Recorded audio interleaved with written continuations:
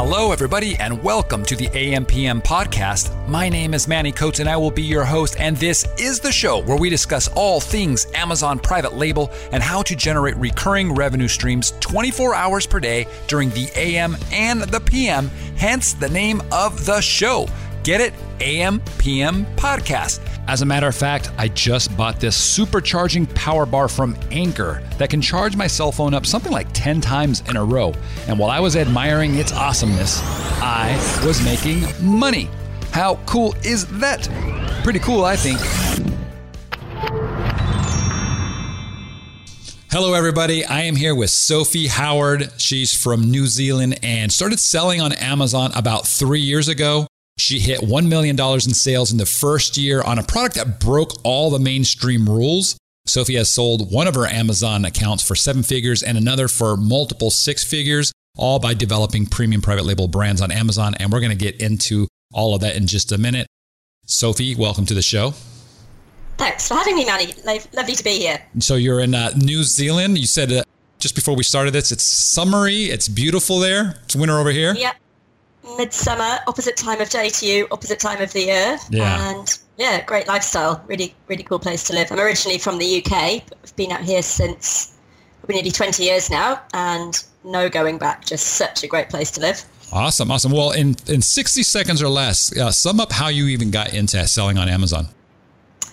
So I was doing the normal day job thing, but had young children at home. So pretty sick of working part-time, hard work, good pay, but still not really making a headway on the mortgage. So I did one of those big courses, ignored all the rules in it, and launched my own product while I was still working and juggling kids, and it streaked off. So I just kept doing more of what was working. Awesome. How many hours a day would you say you work right now? I reckon I just added up my calendar for next week's 8 hours. And it's how many? It's probably 8 hours work a week and maybe 20 in a busy week. I do travel a lot though. So I was just saying before we started recording this, I've got 14 international trips next year, all for, I think one's fun, but mostly businessy type things. So I travel a lot, but when I'm home, I'm, properly home, and we've got a 3-year-old and 6-year-old. So nice to kind of have a pretty passive income stream. Yeah. Thank you very much, Amazon. I know, right? Sounds great. And do you sell mainly in the U.S. Marketplace, or do you sell worldwide? What do you do? Yes. So interesting times on that front. So been mainly in the US so far. My UK and Europe never fired. I don't know if it was just the products I had. My best sellers in the States never really took off there. The fees are a bit nasty. The admin's a bit boring. It looked like easy pickings. Now I'm from the UK, so it's like I've got a home advantage here. I know how Brits think. I've got, banking still set up from years ago. But it never actually was that profitable. So I'm now doing Amazon Australia. So I've got my first shipment heading there. They just are sort of in the middle of opening right now, sort of late November. And I've just been to India as well. So India I source a lot of products from, but I've got an Indian company, an Indian Amazon account, an Indian business partner, because you've got to have an Indian resident as a director on a company to trade there.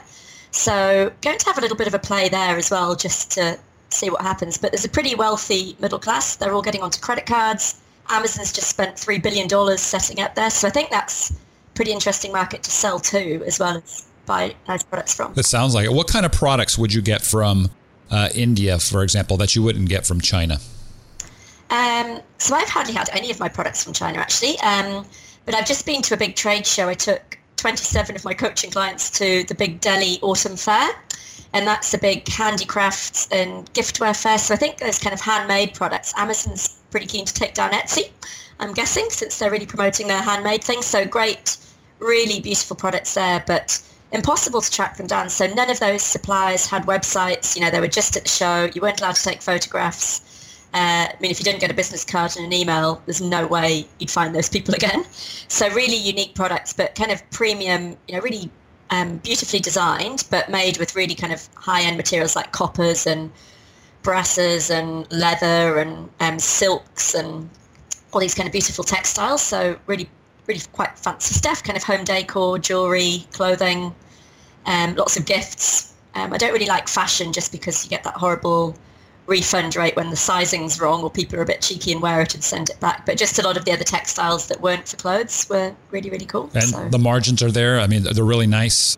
No issues at all? No issues. So I got one product, I took, most of the people in the group got a handful of products. Like most people probably got more than 5 or 10 new products. And you were getting minimum order quantities of maybe 500 and a couple of dollars a unit and pretty fast shipping. So the sea shipping out of there is a bit slower.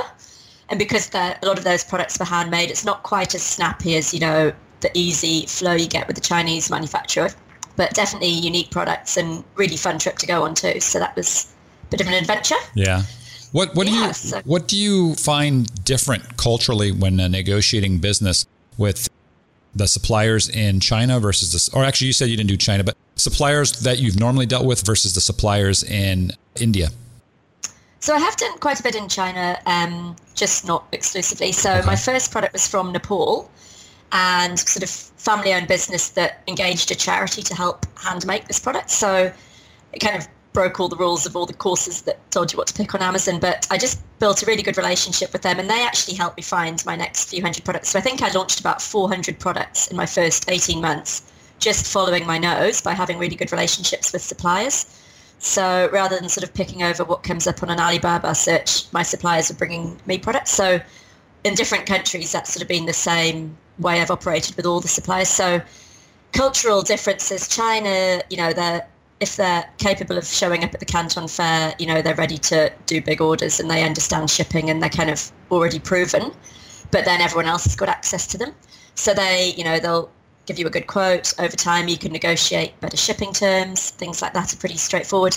In India, the group that we took, it was just in October, just last month, and already people have got samples received that look really good quality. The shipping times are a little bit slower, just the lead times are slower.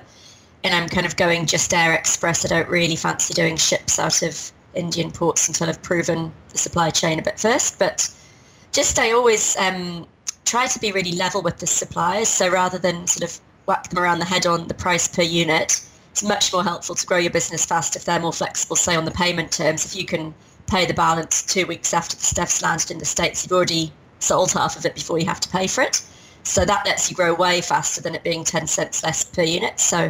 And I also get my suppliers to kind of keep an eye out for new products for me. So I did a brand last year and I had one supplier. And when we launched the brand, we had 88 SKUs in that thing. And the whole thing cost me less than $10,000. But he'd sort of helped me compile all the different SKUs that would go under that main umbrella brand.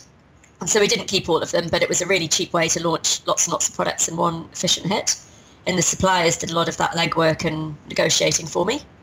So that's been a kind of a winning strategy. And I think Australia and New Zealand were kind of these trading nations, like we're kind of in the middle of nowhere with not much of a local population. So we're used to just buying from overseas, and we've always sold to overseas if we export. And so I just think these smaller countries, and it's nothing that I can quite put my finger on, but I just think we tend to be quite good generalists and quite level with the people we're doing business with. Like we don't sort of pull rank or play silly games pretending we've got some other big boss in the background. And it's not so much a negotiation, it's like just setting up a partnership. Like if your supplier, I've never had a sample, so I don't get samples sent to me. I just place an order, really decisive, open the conversation, say if this stuff's good, I'll place an order today, we'll send the minimum we can do to the States straight to Amazon. I'll teach you everything you need to know about the shipping. And if it sells, then I'll come back and place a big order. Is this based on you actually being there, seeing the product, or are you talking about just seeing it online and placing an order? Yeah, seeing it online. Maybe it's one supplier's introduced me to another supplier or other products that they've come across at a market or at another trade show they've been at. I do quite a lot of sourcing from trade shows because I usually set up a brand and then a brand sort of in some sector, and that sector's always got a big trade show or two. So the exhibitor lists on those trade shows, you can pick your way through those and either do partnerships or private label a lot of those products. So you said 400 products in 18 months. Yeah. Did you do this on your own, or did you have a team that was helping you with this? So I was still at work and I hired a really great girl in Canada. So I kind of wanted a native English speaker and someone who was kind of a bit overqualified. So she wasn't your average cheapy VA who's, fine at following instructions and really cheap. She was, a bit overqualified, but that was fine because I wanted a good 2IC who could actually be like an operations manager type of person. So I kind of look for people that aren't too proud to do some really boring admin, but if I'm away traveling, they can field my inbox, make smart decisions, solve problems, spot problems before they happen. That's way more useful to me than saving $5 an hour on their hourly rate. So someone that's like interchangeable with me day to day is kind of the bar I have for anyone I hire now. So I've got somebody really good working for me in Australia, but I've always had a really small team. Like, I don't have lots of moving parts. I definitely never want to build an empire where, you know, I need to be online all day, every day.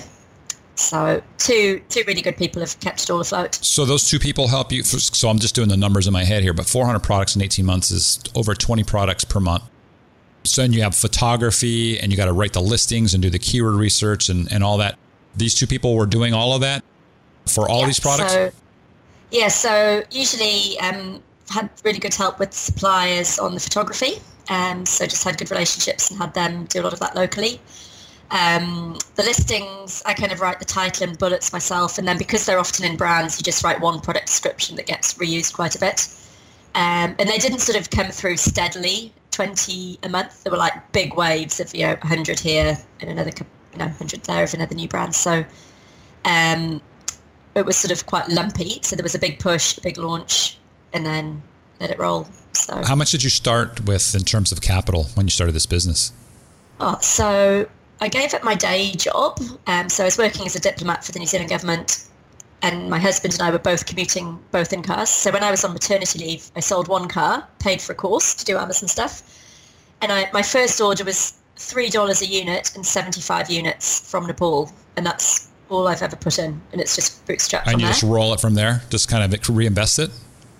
Yeah. So I was pretty frugal. Now I've got Scottish heritage. I don't like spending any money I don't have to. So I've, not been stingy with hiring good staff or product quality, but there's I own nothing. There's no bells and whistles on anything in the business.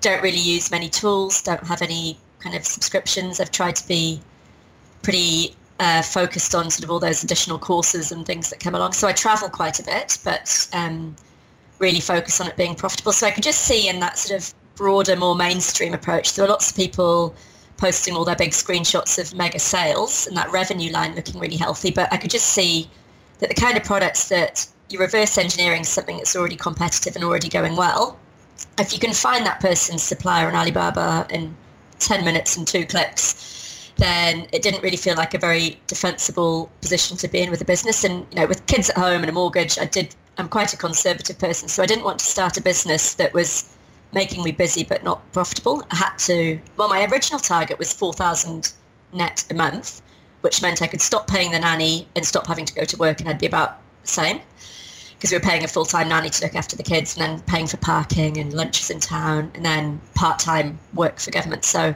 it wasn't too big a target to beat. So I just chose products that I knew if I was not ranking really high, but the margins were really good, and I built a portfolio of those products, then I should be fine. Okay. It was. Yeah. Well, did you stick with the standard size products or oversized, or were you all over? All over. I've done some huge items. Actually, a lot of the stuff I saw in India was oversized, but I still think would be worth it because the price, because they're so beautifully made. I think there'd be some good stuff there that you could sell for a really high price point. You wouldn't need to sell too many of those.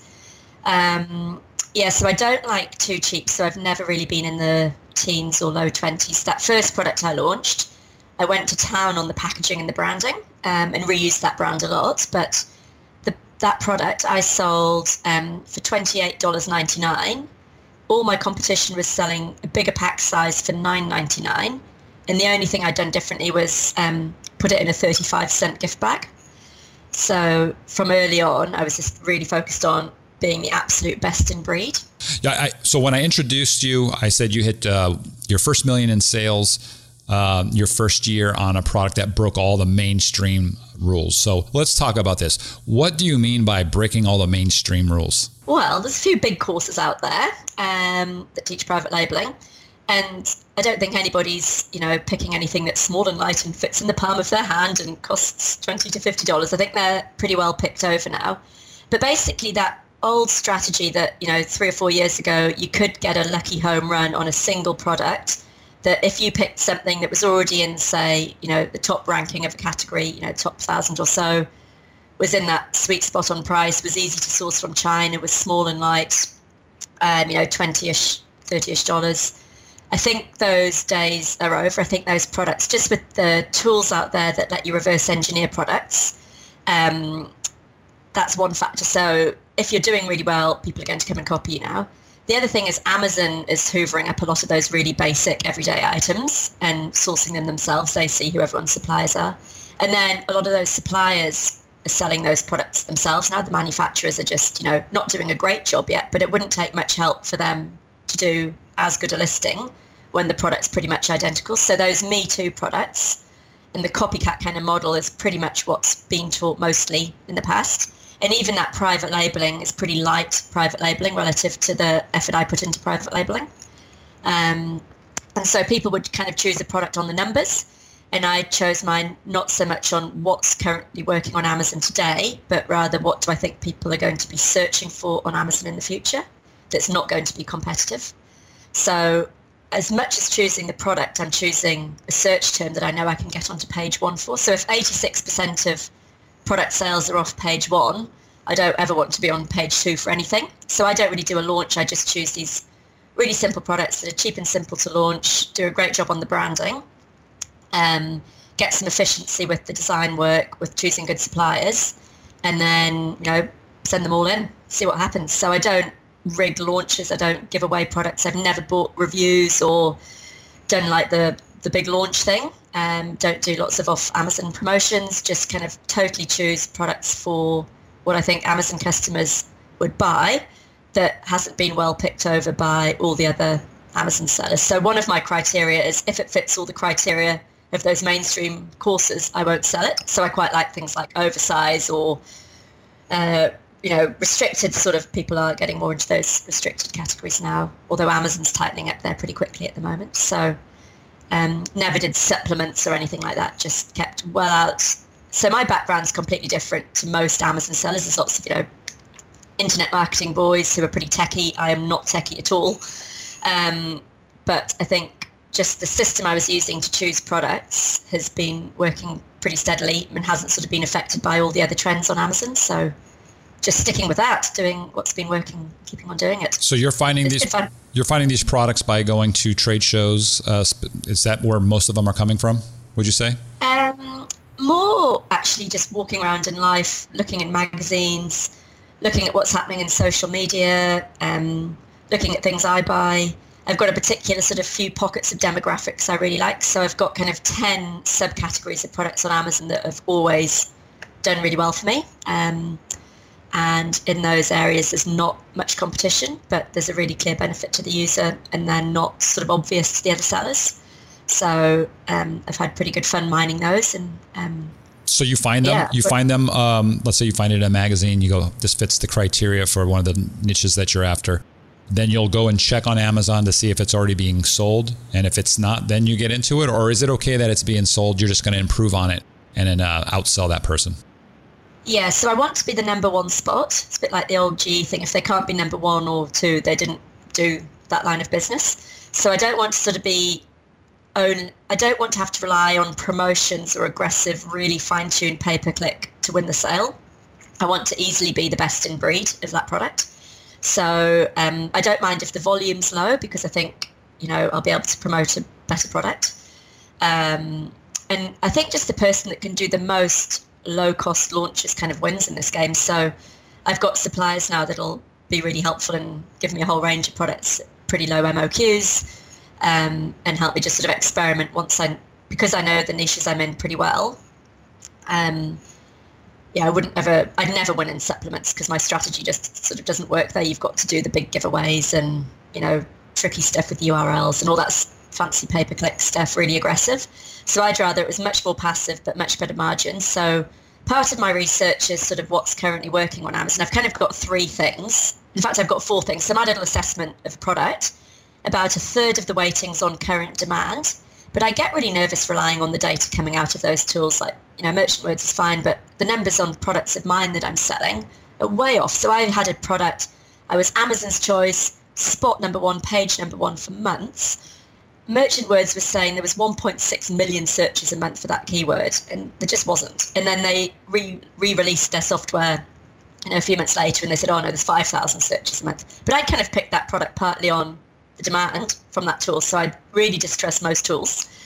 Just the BSR gets thrown around all over the place when people are doing promotions that you can't see, or seasonal stuff, or the best-selling one's out of stock the day you look. It's just, I don't like to rely on the tools. So anyway, about a third of the weighting comes from the current demand, as best as I can guess it from the tools that I don't totally trust. Then about a third from the level of competition. So I sort of score at low, medium, or high competition. If it's high competition, I stop there and then. And pretty much only usually go ahead if it's very low competition, and I'll be comfortably on page one and preferably the top of page one. And then a third of the weighting is kind of on the numbers. So that's a combination of the margin, the actual cost of that first MOQ and getting started, and then a bit of the numbers thing is also the volume, but more focused on the margin than the volume. I'd rather have 10 products with great margin but not very high volume than one rock star product that everyone else is going to catch on to pretty quickly. And then the last bit's this kind of X factor, so where I think I've got an edge, or I understand that demographic better, or I can get an exclusive agreement with that supplier and they promise not to sell to anyone else on Amazon. So being able to do that with really small MOQs, get exclusive deals with suppliers, things like getting a subscription box,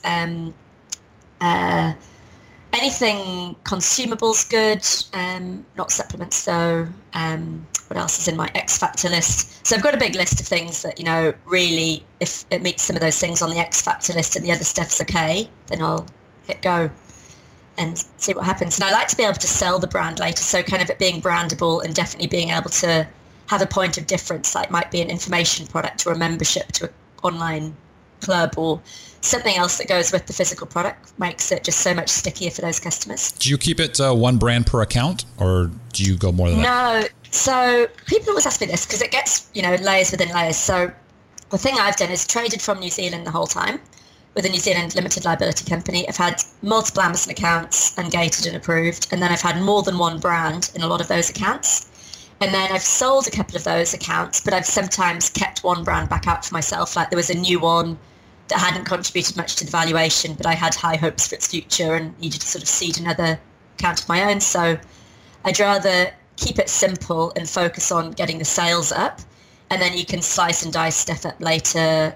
Like when I sold my last business, I'd only offered it for US and Canada markets, and I was going to keep that brand for myself for the UK and Europe.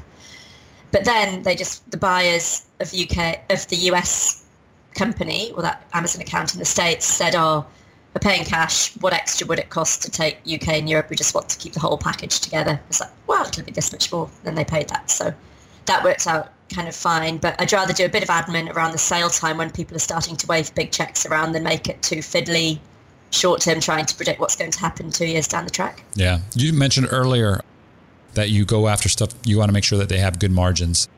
What's a good margin for you, or ROI, or both? I like kind of at least 30%. Like I don't want to be anywhere under that. So the last product I did, that range, the average cost of goods was about $1.20 or so landed. Sale price well into the 20s. And a repeat purchase, like everyone was getting it on Subscribe and Save as a consumable product. So I'm a bit more lenient on the margins if it's a consumable product, or if I think it's going to sort of grow in volume over time.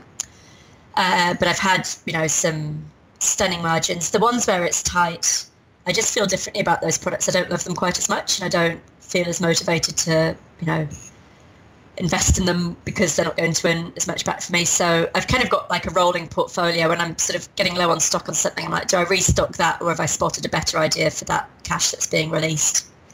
And I don't like to kind of go into debt. I haven't partnered with anyone. I've had lots of offers for that. And I just kind of like to make pretty quick decisions on my own, based a lot on the sort of gut instinct as much as anything else, and quite like to just move quite fast and just experiment. So like experimenting with Amazon Australia and handmade products, and I've been doing pretty well in grocery. That's been a good category for me over the last 12 months. So. Where do you get the grocery categories from? Which country? China, Sri Lanka, India, and the States. Okay. So you do get, you buy consumables from China? Because I know that's one of the things a lot of people try to stay away from, but you can find some interesting things. No, well, the supplier I've got there, I've got a good relationship with, and they supply a really, really big brand in the States, like one of the biggest companies in the States. So I knew that their paper trail was squeaky clean. Like, there's no way, like, that company is under such close scrutiny that I knew if they were good enough for them, they'd definitely be good enough for me. And they've been awesome, actually. And I met them in person in China and just got a good feel for them. So that product went really well. And it is one of those products where the best product in the world is from China, whereas a lot of the times, there'd be some pharmaceutical thing and it's cheaper from China, but not better. But that was actually a natural product that's best from China. When you sell your when you sell your company, do you have trademarks in each one of those, or is that not that important to you? Yeah, so the two businesses that I've sold, I had trademarks, but now the trademark game's changed a bit because you need it for brand registry and it's sort of an earlier on expense. And because I'm so stingy, I don't normally get a trademark until the product's really proven itself. So I do a search on that test database to check it's clear and I'm not going to bump into someone else's trademark. And then I get live and listed and selling with that brand name. And I usually grab a cheap domain, but I never spend more than $2 or $3 on the domain name, but just like a placeholder. And I'll get a placeholder Facebook page just because later, if it's not a kind of a hardcore Amazon FBA buyer, they go like, how can you have an e-commerce business and not have a website and not have a Facebook page? What have you been doing all this time? And you go, well, I've been doing Amazon. But I think just to get that domain maturing, even if there's not really anything there, just a placeholder, it kind of makes it easier to sell. You've got to list all your digital assets and you might as well just grab it when it's cheap and available. And if somebody else sees you do well, they come and buy it off before you can. So that's annoying. So I think probably when it was, 10 or 20K a month, I'd look at getting a trademark filed. Just for the US. I don't think it's added a lot of value to the sale price, but now brand registry, I'd probably do it a little bit sooner than I have previously. How much did you sell your first company for? You had two companies you sold, right? Yeah, so the first one was well into 7 figures US. So that was 18 months old. And it was sort of selling, it was going up and up month on month. I'd sort of hit 250K a month at the end, in the middle of the second year. I'd had a bunch of lightning deals in my first Q4 that just went ballistic. And then I was like, well, it's going to tail off in the new year. That's, that was a nice spike. I enjoyed that while it lasted. And then the following Q1 was better again. And they were kind of health products. They weren't seasonal or gifty products. And then our tax year here ends at the end of March. And so I tidied up all my numbers, had everything filed and squared up and knew the numbers. I've got a friend who's a broker in LA who does e-commerce exits. He's Australian. And I sort of got in touch with him. I was like, oh, what do you think this is worth? And he was like, oh, I'd get you 7 figures for that tomorrow, I'm pretty sure. So I said, go for it. So he sent an email out to his list and got a great offer. What kind of sales multiples do you get off your yearly net? So it's about 3 times my annual net profit. And I think that's about as good as it gets on a sort of a straight Amazon product line. I mean, if you do a subscription business, it can be times 10, which is why I always really like a business that's got products in that could be a subscription business, even if I don't do it myself. But just, if I hold on to it for a long time, that's something I could do with it in the future. You said the first one was 18 months old. What about the second one? How long before you sold that? 18 months on the dot as well. Is 18 months kind of where it just randomly hit, or have you heard that 18 months is where you need to be? That's where you need to be. So the minimum threshold would be 100K net profit US and 18 months trading data, just so it kind of gets rid of any seasonal flukes or beginner's luck. It starts to sort of settle into a pattern and they can see the growth year on year that wasn't part of a launch or anything. It's like, that's where it's going to head. So both were really good buyers, cash, simple. We went off and lived in Bali for 3 months after the first sale. Nice little holiday before I started school. That's great. So try and kind of keep it all in perspective. Like, you can make a lot of money in these businesses, but got young children, kind of want to have a lifestyle business. Don't want to work harder than I did in a day job, and just want to sort of cap the downside as much as crank the upside. So try and play it pretty safe. Don't do any grey hat stuff at all. Don't do, super URLs. Don't do viral launch stuff. Don't do giveaways. Don't buy, don't go into that review world. So I've had products selling this year $30 a pop for the units, 30 sales a day. Do you launch with any reviews at all on a product? Zero? No, I turn pay-per-click on auto, and then once the account's a bit bigger, I'll use Selix or something to track the numbers. But really, we just actually prefer... All these tools are often, pretty clever, sometimes a bit too clever. All I really want to know, I've got like a spreadsheet that my VA does manually, and it's a bit clunky, it's a few hours work, but then we go through every column, every line together and really know the numbers in the business. So we know revenue, we know what the Amazon fees were for those sales, we know cost of goods, we know the cost of shipping, and that can vary. So some of those tools get a bit lost if you were doing cost of goods with air shipping and then it moves to sea shipping, like it goes back through. So it's like I just like to do a snapshot at the end of each month, do a stock take each month, so you know for your management accounts what assets you own as well as what your cash flow is doing. So know the sale price, know your margin as a percentage, and know your margin is a dollar number, and then it's just all totally transparent which products are earning you the most money, and then based on that stock up on the things that are earning you money, and if something you've got to drop the price to make the sale, move on and not be too precious. So Sophie, let me ask you this. We've been talking about all the cool things that you do. What mistakes do you see a lot of sellers making? Going for products that are too competitive, thinking that the safest bet is to do what's already working, but that's actually the riskiest thing because you've got to fight really hard for the sale. I think just playing a really short game. So if you do a bit more work to really distinguish your product, have a real point of difference rather than just a Me Too product, then there's actually a real reason for somebody to buy that product.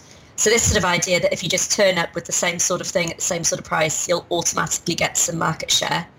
Well, that's fine today, but next week someone else with the same strategy will come in and share it again and again, and suddenly you just dilute it out to nothing and the bottom falls out the pricing on that product. So I think a lot of people... It's a lot of the courses selling how to do Amazon really dumb it down too much. It is quite a complicated business. I mean, you've got staff, you've got products, you've got international logistics, you've got marketing, you've got quite grunty analytics to deal with. And I think a lot of people don't have good business skills or good decision making or good strategy around the product selection. So I'd say if you focus 80% on a good product selection strategy and then just have a good machine built to automate the on Amazon stuff, you're not going to win or lose the game with how much you crank your promotions. That's just going to put your revenue up or down, and your margins probably get worse the more you do of that. But if you're choosing a product that's profitable and in demand, but without too much competition in that sweet spot, even though the volume looks lower than most people would go for, that's where I'm happiest playing and been helping a lot of people choose just products. Scale that out, just have a bunch of those products. As you said, 400 products. Yeah. So you don't need 400. No. And you're doing it in a short amount of hours per week too, so that's pretty awesome. That's kind of what people should shoot for. If you could go back 5 years and just talk to yourself, what kind of advice would you give?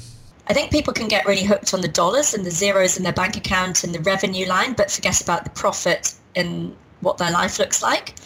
So I get people coming to me in a real tangle. They've got products running at a loss.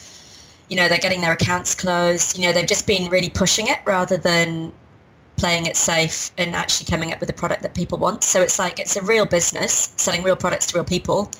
And it's just the case that Amazon is the best place in the world at the moment because that's where customers are looking for products. So you don't pay for the traffic and they trust Amazon so much, your conversion rate's awesome. So if you just choose good quality products and put them on Amazon, you'll probably have a really good business. But it's just everybody gets really caught up in like the tactical level of gaming on Amazon or outmaneuvering their direct competition. And so for a while I was like in Facebook groups that were just, the sky is falling, Amazon's increased a fee on this. And it was like just too insular and too Amazon centric. And it just so happens Amazon's a great platform to sell awesome products on, but really put your effort onto the products and not take on more than you can chew. Like people get into horrible debt, they forget their taxes. There's just no margin left by the time, they've paid for these giveaways and done these bonkers promotions and got that sort of shiny object syndrome. So just like products chosen for Amazon is all you need to do well. Okay. How many accounts, by the way, do you have right now? Do you just have the one Amazon account or multiple? 3 or 4 So I've got one that I use for demo purposes, one that's brand new and pretty exciting. That's actually one where the minimum order quantity is 1 million units, but I've got to live a bit and see what happens. That's cheap, but still 1 million of them. Wow. Okay. And you've asked, you separate them all. Do you ask for permission from Amazon, or do you just set them up individually, separate completely, and just go with it? Yeah, no, I get permission. So I've got a nice little paragraph that seems to work. It doesn't always work the first time, but if you send it off a few times to seller performance, it always comes back. So the line I use is sort of around, so it's been true each time as well. Like I've got a business partner, which is like the person buying the business off me. I've got an investor coming on board. I want them to be involved in this brand, but not this brand. They're currently on the same account. Please could I have a new account to shift this other stuff over to, so that they've got visibility of our joint account, but they don't see my other brand. And that's worked every time. Do you have to make sure when you're doing that it's completely separate from anything you're selling on the first account? Do they care? Yeah. So they go, well, and I say in that email to them, I won't have the same bank account or credit card, and I won't be competing in the same niches or categories at all, completely separate brands. And I even tell them what the two brands are. This one and this one need to be separated. This one I'll have a business partner on. This one I want just for me to see. Do you send this before you've set up the second account, or after you've already created and said, here's the two accounts? Before I create the other one. And then you go and do it. Permission. Okay.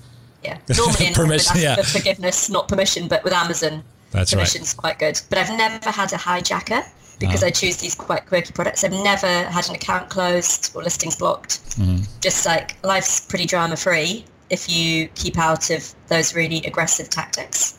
Right. And play it really straight with Amazon. So like there's things that people are doing now, like whether it's a giveaway at a launch or pushing out, follow-up emails for reviews. And even if you word them pretty carefully, you do hear of people getting called on those occasionally. But Amazon's not had a blanket thing. We're stopping these big giveaways. We're stopping these big launch tactics to get ranked.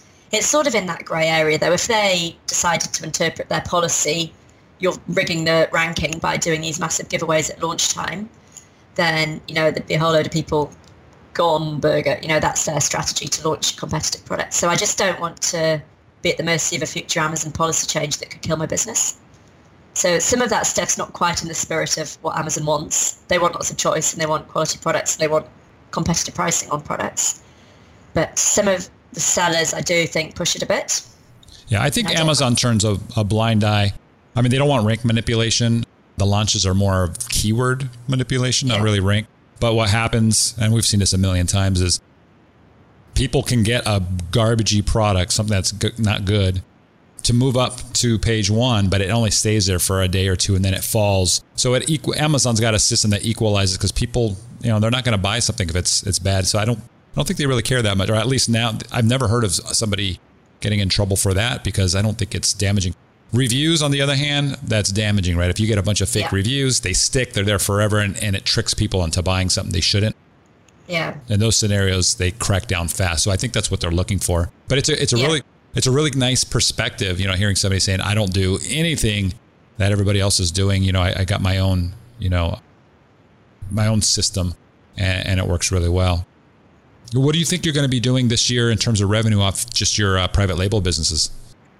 Oh, it's a 7-figure year. And I sold a big bunch of SKUs in the middle of the year, so that was a nice little cash hit. I was sitting in LA airport and paid off a mortgage in one transfer. Nice. Winning after that day.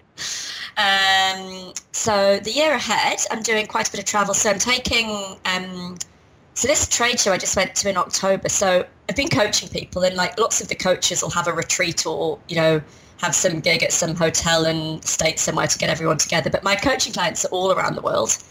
And I was going to go to this India trade show on my own. It's just like, well, if anyone wants to come, pile on in, we'll make a trip of it. So I had 27 people and it was so much fun. So I'm going to do a couple more trips like that next year. So one to China in April, Canton Fair, and then October India again. So that was really good. And I've got a local partner in India, my business partner over there. So he was really helpful on the ground, helping with sort of local customary stuff, as well as helping suss out suppliers and sort of someone to follow up after orders are placed. So if people want to learn more about this sort of stuff, your product selection techniques, and just get in touch with you, what would be the best way to do that? So one's aspiringentrepreneurs.com/membership. That's Product University. And then aspiringentrepreneurs.com/coaching is where you can register your interest for the next coaching group. And then I only take people that are members of that on trade shows. So kind of want people to have been well trained before we're off trotting around the globe together looking at cool products. So great. Okay. And then we'll tag you as well in our Facebook group so that if anybody has questions or if you want to respond to them, it can be done there. And guys, if you're not part of the Facebook group, it's called the FBA High Rollers. Sophie, thank you so much for coming on the show. It's been really cool. I love your perspective on everything. Yeah, maybe I'll join you on one of these trips that you're doing. Sounds cool. I've always wanted to go to India. We'll take it from there. Yeah, thanks for having me on the show. It's great to have a chat. Thank you. You've been listening to the AM/PM podcast hosted by Manny Coates. For more information, insider tools, and to get the resources mentioned in this episode, visit ampmpodcast.com.